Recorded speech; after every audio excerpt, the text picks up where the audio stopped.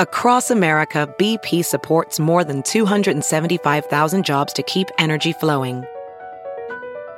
Jobs like building grid-scale solar energy in Ohio and producing gas with fewer operational emissions in Texas. It's and, not or. See what doing both means for energy nationwide at bp.com/investing in America.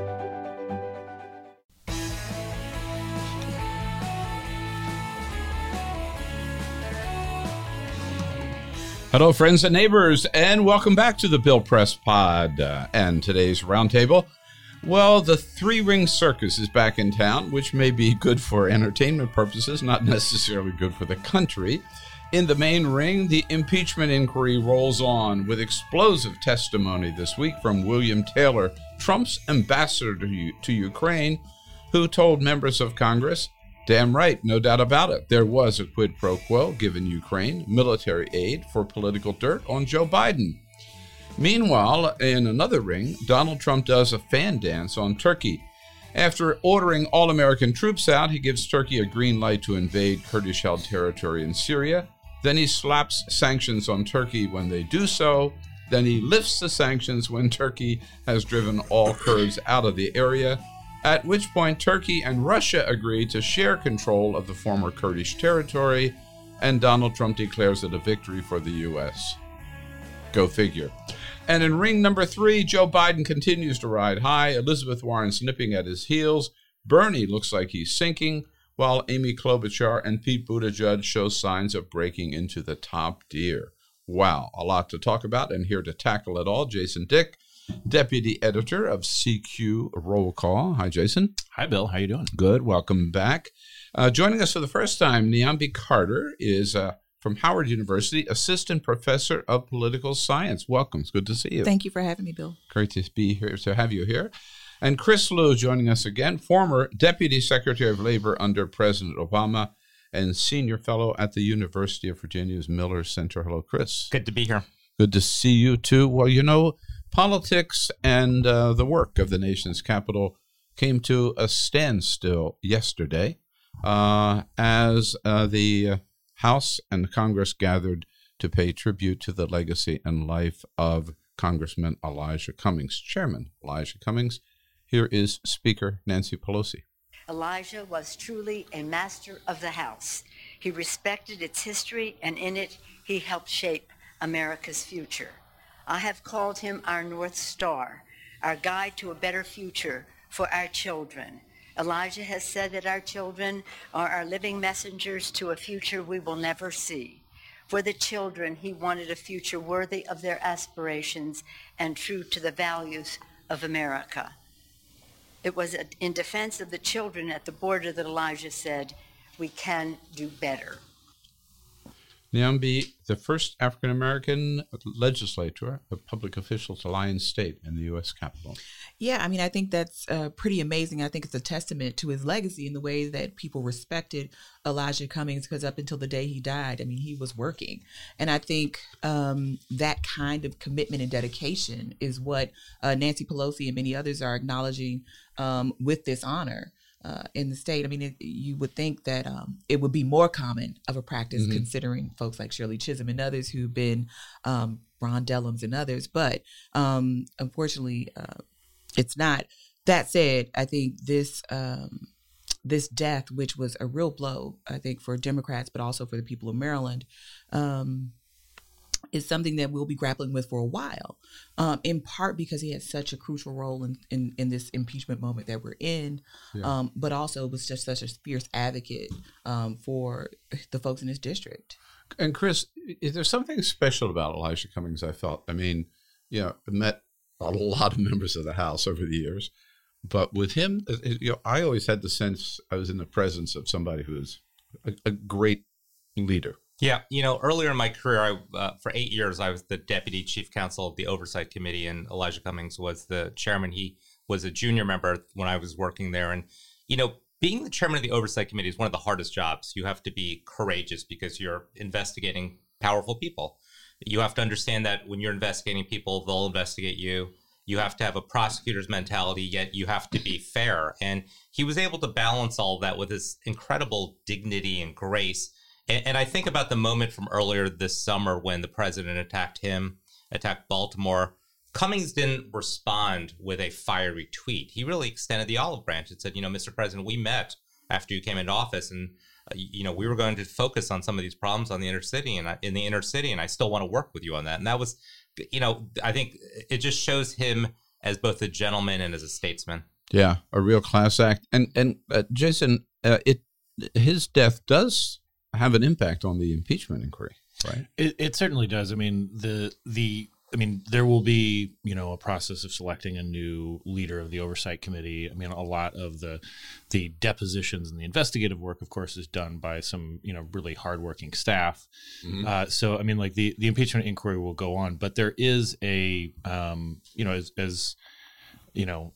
I'm not the first person to say this, but I mean, he had a moral center of gravity that is very difficult to replace. And I think that one of the things that certainly made him unique, in this, as you described it in your opening, Bill, a circus, is that Cummings was the sort of rare public official who was as charismatic from a distance when he was speaking to people in a public setting as he was up close.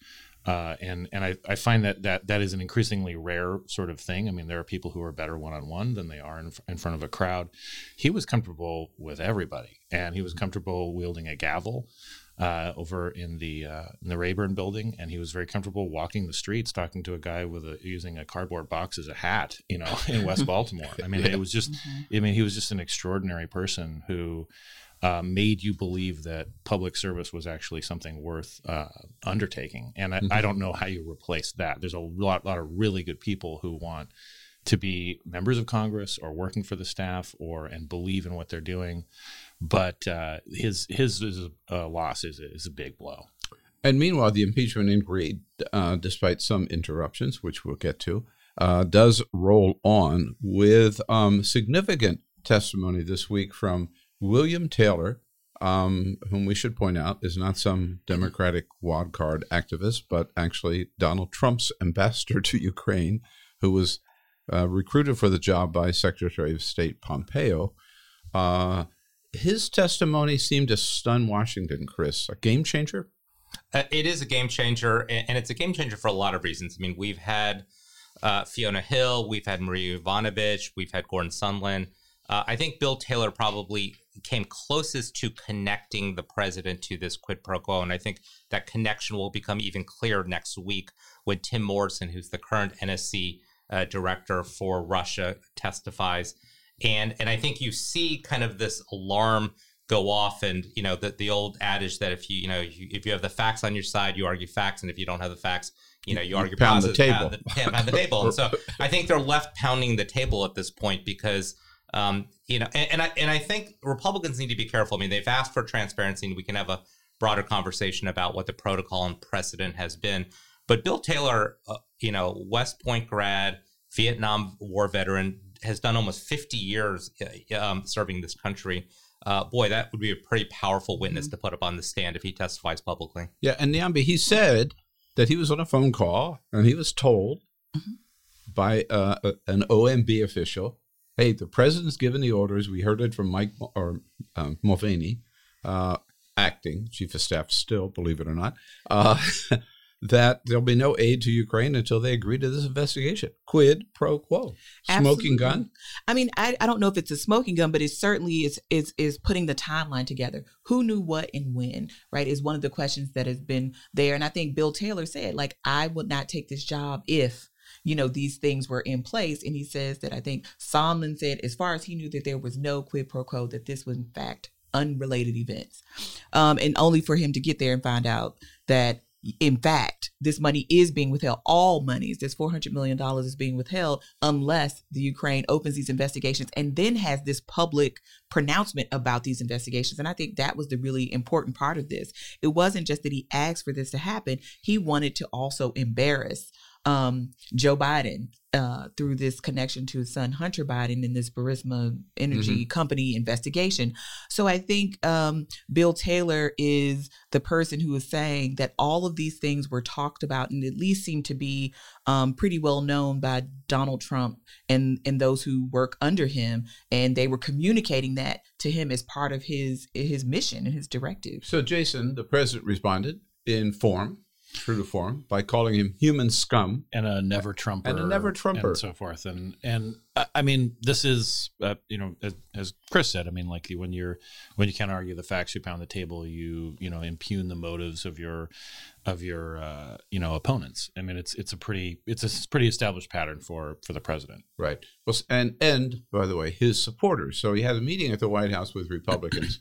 And said, you guys have to be tougher. I mean, I'm out there all by myself fighting this fight. Come on, you got to, do some stuff here to defend me. And the very next day, a couple of dozen Republicans storm the SCIF, the secure area where the three committees have gathered to interview the Deputy Secretary of Defense, claiming that they, as Republicans, had been shut out of this process because these depositions were being held in private. Chris, you mentioned you were there as a deputy counsel for a former oversight hearing. Is this the first time depositions have ever been held in private? I've taken dozens of depositions. As a counsel on the House Oversight Committee, not a single one was attended by a non-committee member. That is part of the not only committee procedures, it is the House procedures as well. So this argument about transparency is really just a lot of smoke and mirrors. I mean, let's be clear. And again, I think the number is either 47 or 48. 45, I think. 45 Republicans are able to attend these depositions. They're members of those three committees. Including some of the stormers. Including Jim Jordan. Including the vice president's brother, Greg. The majority, the minority leader, Kevin McCarthy, has access to these depositions. Right. Adam Schiff has said we're going to make all these depositions public. And let's also not overlook the fact that they walked into the SCIF with their cell phones, and having spent time in both the House SCIF, the Senate SCIF, and then the White House Situation Room, that's a huge, huge no-no, and it's a massive security risk. And I think it just shows both their brazenness and their lack of attention to details. By the way, I have a World Series ticket here if anybody knows what the SCIF, the SCIF, stands for. It's like specialized, compartmented... Secure, compartmentalized something facility. I don't know what the I is. Information. But I'm glad I don't have to give away my World Series ticket. I saw it the other day, and I just thought, oh my God, that's what that's. So interesting. It seems to me that Chairman Schiff is doing everything by the rules. Judge Napolitano, who's become my favorite person on Fox News, be careful, Bill. He probably just signed his. But he does seem to call it fair and what the law says, and he informed the host of Fox and Friends the other morning that don't be too critical of these closed-door hearings. I read the House rules. Okay. And as frustrating as it may be to have these hearings going on behind closed doors, the hearings over which Congressman Schiff is presiding, they are consistent with the rules. They can make any rules they want. Well, they can't change the rules. They follow the rules. And when were the rules written?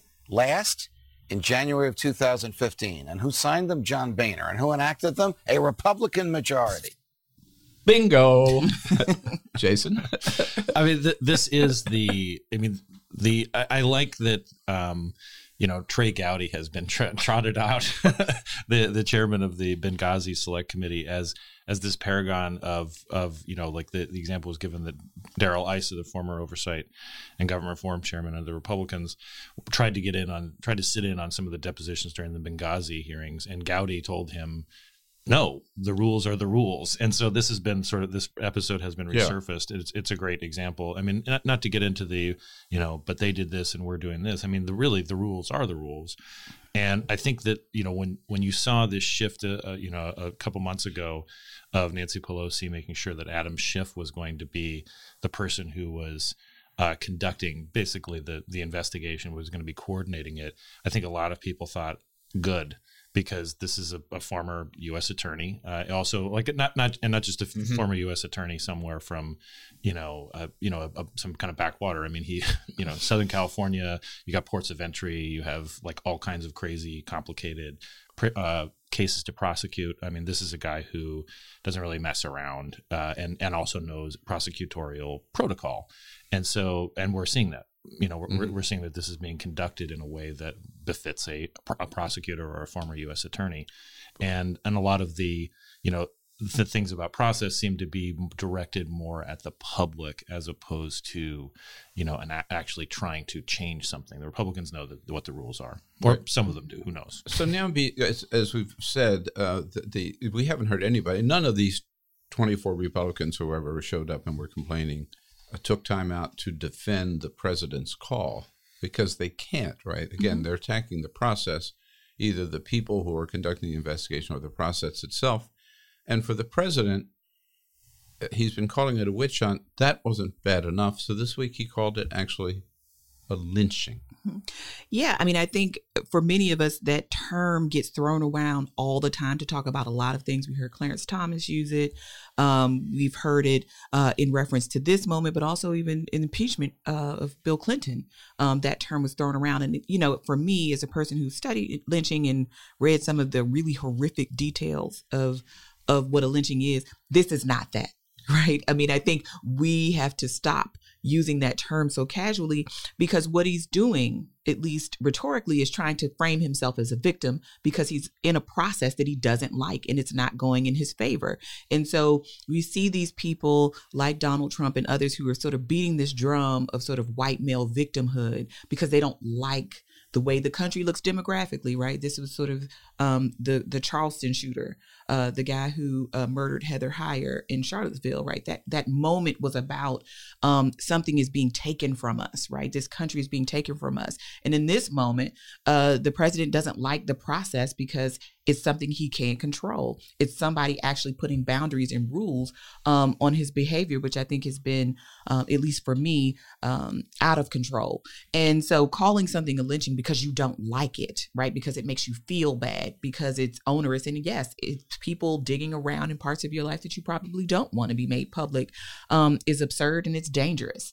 And I think treating it like, oh, it's just hyperbolic in this moment where you have hate crime sort of creeping up. And we've seen, the El Paso shooter and others who are using this same kind of language of being harmed because the world doesn't look the way they think it should or doesn't operate the way they think it should, is disgusting and really does a disservice to what lynching was, because that was extra legal violence, right? That was without due process. These people are taking depositions to inquire about whether they're going to move forward with a process, right?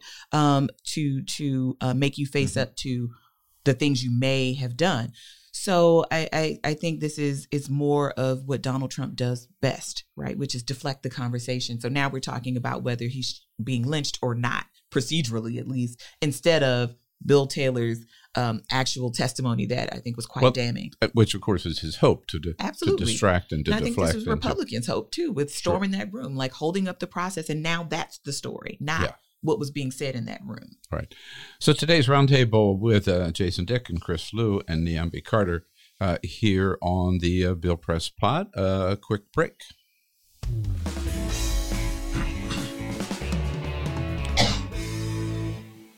Good to have you with us today, and we are here today thanks to the support of the SMART Union, the good members of the SMART Union.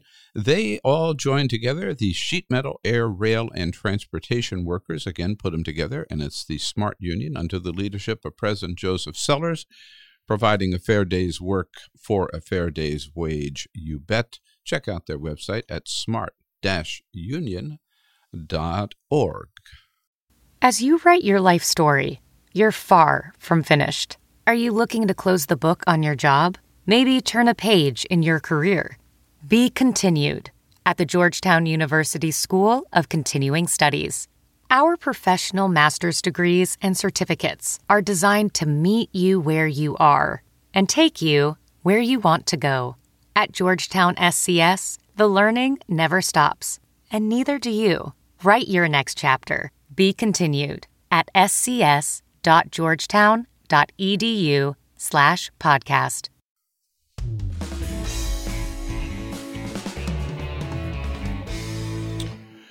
Welcome back to all of you. Welcome back to our panelists, Chris Liu and Jason Dick and Niambi Carter. So we have a new investigation underway today. Actually, someone is being investigated for committing crimes, breaking the law, a criminal investigation into the FBI.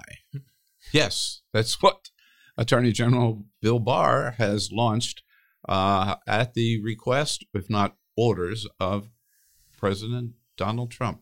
Chris, the FBI, criminals?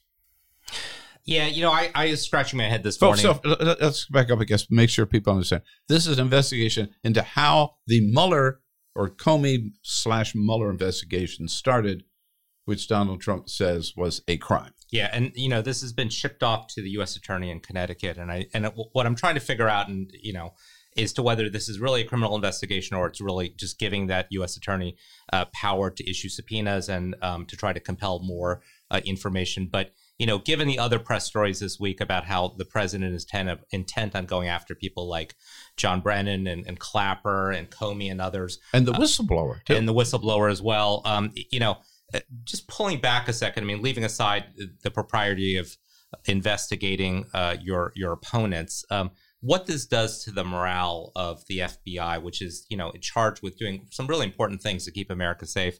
And I think the overall harm that's being done to the federal civil service, we've talked about climate change scientists, State Department. Obviously, what's happening right now with Ukraine is, I think, really stressing the career diplomats. I think this is going to take us generations to recover from. Yeah. But so, Jason, it seems like ancient history now, but we've heard the story, and Robert Mueller laid out the story in his book, which we've all read, his report, which we've all read. The FBI hears, they're informed that this Papadopoulos is over there in Europe bragging about he's getting dirt on Hillary from some Russian informant, and they started looking into it. That was a crime. I'll leave that to the U.S. Attorney in Connecticut. But it is. It's impossible to separate the propriety of investigating your political opponents from this. This is one of those things. It's kind of like, of course, you want the FBI, you want to give the FBI the ability to police itself and to make sure that they're following their own internal procedures and that they're not overstepping their boundaries. We're all, to a certain degree, I think around this table, civil libertarians, and we want, a check on unbridled federal or police powers. But this does seem to, if nothing else, to be an attempt to chill any sort of efforts to investigate anything further. So so let's say, being charitable, this is BS, right? And that, out of a wild, theory, that this is simply giving, as Chris said, the U.S. Attorney like some extra powers, but they know that this is not going anywhere. It still sends. It's kind of like being audited, right? It gives you pause. You make sure that, like, if you're a business owner and you've deducted that last mile of gas, or something like that, that you might not do anything even remotely questionable, even if it's a legitimate sort of thing. And I think that this, Chris is right. This is the kind of thing that it's a very intangible effect. And also, this is why it is important to see people like Bill Taylor coming forward, because people in the diplomatic corps, in the FBI, in the intelligence community, even the USDA will see these people and say, like, oh, this is why I got into public service, is because I'm not here to serve one president. I'm here to serve the American people. Well, so, Professor Carter. Yes. I'm sorry for the filibuster there. No, absolutely not. But, this really does more than ever turn Bill Barr into Donald Trump's puppet, doesn't it? Right. And I think, as Attorney General, I'm just here to do whatever my boss tells me to do. Right. And even investigating my own own agencies. Exactly. And I think this has been a sort of trope we've heard, right? Don't trust your own intelligence community, which I think is insane. Don't give these people who actually have been doing this. I think Chris is exactly right. These are career civil servants. This is their job. Their job is not to serve anybody, not partisan affiliate, right? Their job is to investigate matters of critical importance to the United States people. And when you have an administration that is kind of riding roughshod over that and saying, no, your job is to make sure our guy looks good, right? To make sure there are no questions raised, that none of this critical information comes to the fore. I mean, that's really disturbing. We should all be bothered by this, not just because these are sort of regular, sort of rank and file people in the agency, but that's what the agency's job is, to be a stopgap, right? And to serve the people, not a party affiliation, not an ideology, but the people. And I think this administration has sort of chipped away at the professionalism of those in the intelligence and other communities since they've been in office. And I think it's unprecedented in the ways in which this has happened. And I think this is a really insidious abuse of these agencies. So I want to get to 2020, but there are a couple of other quick topics I'd like to get a quick comment on. None of us, I think, around this table are necessarily foreign policy experts, but does anybody see what the situation is today in northern Syria as a big victory for the United States? What are we winning? It to me, I mean, it is. So we know, right? The territory held by the Kurds, with the backup of the United States, is now held by the Turks and the Russians. Right. At a very minimum, you would think that our investment in Syria to help the Kurds was so minimal. It's hard to think of that as anything but the way that you would want to conduct things. I mean, the number of people, that we had deployed to that area just to make sure that Turkey knew you can't come in here and mess with the Kurds was minimal compared to what we stationed, that people stationed in, like, say, the demilitarized zone or something like that. So in Korea. So, this is absurd to think that we had such a low cost for keeping the peace there and also for keeping our influence. And we've basically said, like, no, Russia, you're going to look like America now. You're going to look like the people who are smart in controlling everything with a minimal cost. But even with that minimal cost, Chris, I'm sorry, we were there and and the Kurds were the front lines. We were backing them up, and then we just walked away from them. What happens to, nobody's talking about, where do they go now? What happens to them? Now, I mean, if you just rewind the clock 2 weeks, and we really are only 2 weeks into this right now, I mean, and look at where we were. I mean, essentially, Turkey has gotten everything they wanted. They've now controlled the area that they wanted in Syria. You have greater Russian influence. You've got the Kurds who really have nowhere to go, although, Trump keeps, saying that they love this this outcome. And then you've got a president who claims that he's bringing troops home, although it's actually unclear as to what he's doing. He's first saying they're going to Iraq.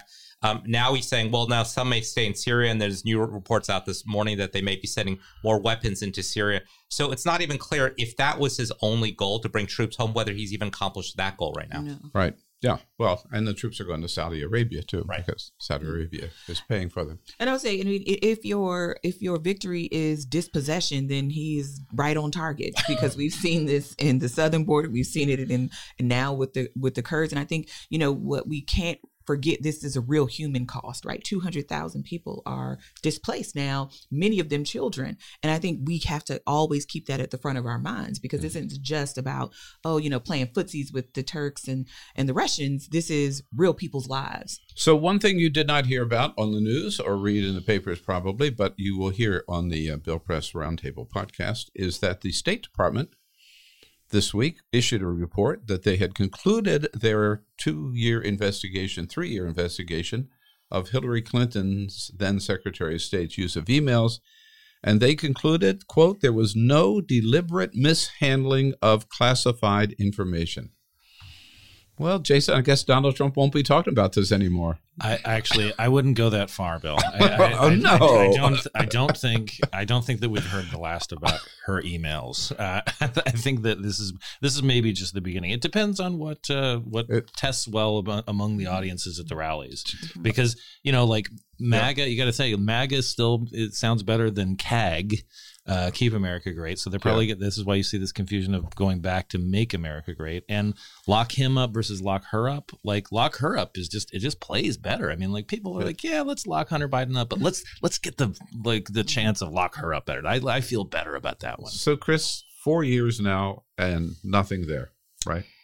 And I have to be careful since my good friend Jason is part of the media, and how the media covers this. I think is important. Let's remember the weekend before Election Day, where the New York Times, above the fold, put the banner headline about the email investigation. Now, admittedly, the story came out last Friday night, very late, but I think in their papers that actually ran it in the New York Times, I think it was A7.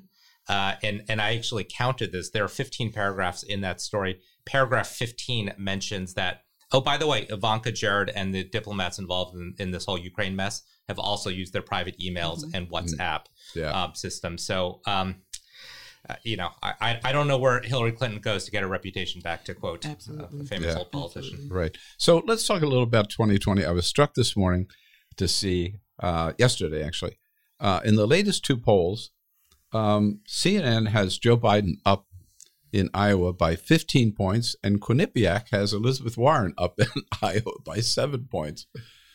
What's going on here? I mean, it just depends on you talk a lot about polls. Yeah, well, it just depends on who you're polling, when. I mean, I think we're still really early, so I wouldn't put as much stock. I think we're going to have to see some of these early primaries play out and see what this does. But like you said, it depends on which day, what poll you read. It's either Elizabeth Warren or Joe Biden. And I think that will probably stay the case for a while into the new year. But I mean, at this point, I think it's hard to really think about the poll because there's so many things you need to know. Like, what's the margin of error? Yeah. Right? And by the way, those are national polls. I should have not just Iowa polls. Right. But it does look like that Joe Biden seems to be holding pretty steady. Jason? It does seem that way. But again, it doesn't feel early to us, right? Because this is what we live and breathe. Yeah, we love politics. We love covering it. We're political figures who live in Washington or study, politics. And so for us, this has been, 4 or 5 years of just nonstop, drinking from a hose. Joe Biden still has that name recognition. I mean, he is still like thought of warmly among people in the base. We had I think some people did remember that Tim Ryan was still running up until yesterday, but we're starting to see as we get a little closer to the Iowa caucuses that people the herd is thinning a little bit. Tim Ryan, was never able to break through. People like Amy Klobuchar think that they are on the cusp of something. I mean, whether that's, we'll see on that, but it just seems that people are beginning to tune into what their options are, and this is going to be a state by state, series of contests. I don't think that I would be surprised if we get to the convention and it's decided. If I could How do you read it, Chris? Yeah, is this as fluid as it seems, or what? Yes, and Democrats have always looked at Iowa as having great predictive value, and I think in 04, 08, and 16, the Iowa winners have gone on to win the nomination. Go back and look at the Republican side. The last three winners were Ted Cruz, Rick Santorum, and Mike Huckabee. I agree with Jason. I think this is going to go on for a while, and I think it's really going to favor the people that actually can build out the big ground game and actually have the money. Because if you look at past those first 4 early states, boy, those Super Tuesday races come fast. Yes. And you've got big states that are going to cost money to compete in. Yeah. California among them for the first time. Texas. In March, Texas, right. I mean, I think also, too, the longevity part of this is part of it. But then, like you said, we think about these polls differently than everybody else, right? So what are these people going to do? So, yeah, Joe Biden may be a front runner in some poll, but have they reached out to me? Have they done anything to motivate people, right? I mean, this is what people are saying in a poll, but what people do on Election Day, I think is going to be important. So maybe the story that got the most attention this week, 2020-wise, was Jonathan Martin's story in the New York Times saying there were a lot of Democrats, get your final comments on this, but a lot of Democrats who look at the field, who look at all of the candidates on stage in Columbus, Ohio, the last debate, and say, isn't there anybody else? Are we limited to these choices? And the names that people were talking about were among others that I remember, Eric Holder, Michael Bloomberg, Sherrod Brown, Hillary Clinton. Anybody else likely to jump in? Terry McAuliffe. I don't think No? so. It's such a colossal undertaking. I mean, the money, the presence. I mean, you kind of put your life on hold. I mean, Pete Buttigieg has this incredible staffing in the early primary states that he spent years building. Same thing with Cory Booker. I mean, and these are people who are like sort of mired in like the lower, polling, numbers, and they have incredible ground games. It is such a colossal investment in time and money. I don't know. Maybe Sherrod Brown, has a regret that he didn't jump in. But it's such a big commitment. It's hard to see anybody else jumping in. Yeah, I'm not running, Chris. Is anybody else? I don't think so. I see this as the perennial hand-wringing bedwetting of Democrats. You could find this same story every election cycle. And Democrats are good at it. Yes, and the cycle is getting longer and longer. Yeah, sadly. Right. Right. All right. Great conversation, and time for my favorite part of the roundtable always, which is your favorite story of the week. Doesn't have to be serious, as I always say. Something that just caught your attention that you thought was either funny or serious or worth taking a minute to reflect on. You want to start us off, Jason? Yes, and this will be. This may sound more flip than it is. Good, but it's not meant to be. It's serious, but it's also kind of salacious too. We have our first bona fide sex scandal of this Congress with Katie Hill. She's a Democrat, who knocked off a longtime Republican in the Los Angeles area, Steve Knight. She is, by all accounts, a very serious lawmaker. She is one of the people who particularly Democratic leadership saw as like, this is a serious person who, is an example of how we have broadened our caucus.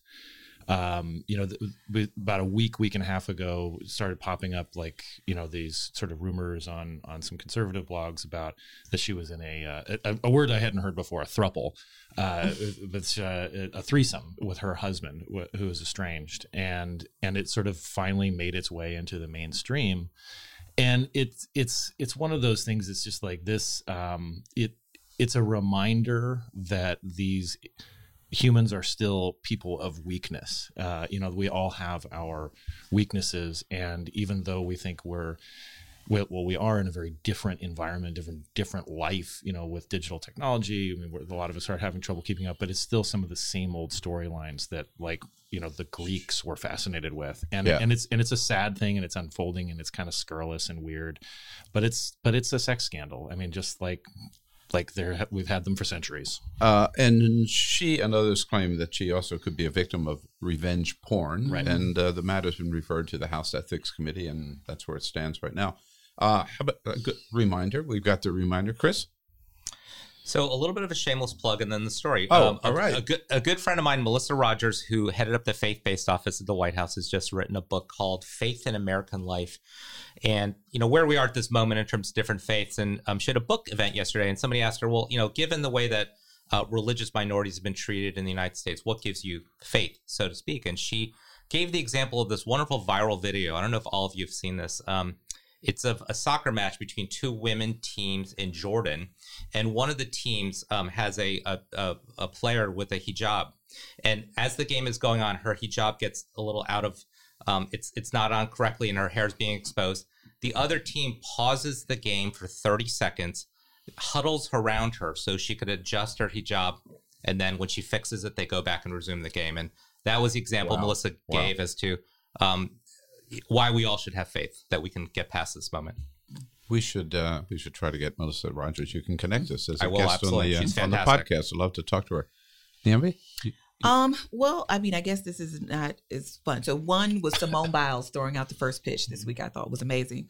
But I also did want to acknowledge that Representative Elijah Cummings is a son of Howard University in the Department of Political Science, was a graduate of that university in 1973 and was a great student leader there as well. So if it's anything, it's encouraging people to think about Howard University and think about where you want to think about sending your children, because we produce great leaders like Kamala Harris and others. So I just wanted to promote our university. I think that's very appropriate. I'd forgotten Congressman Cummings' connection to Harvard. He's a student partner.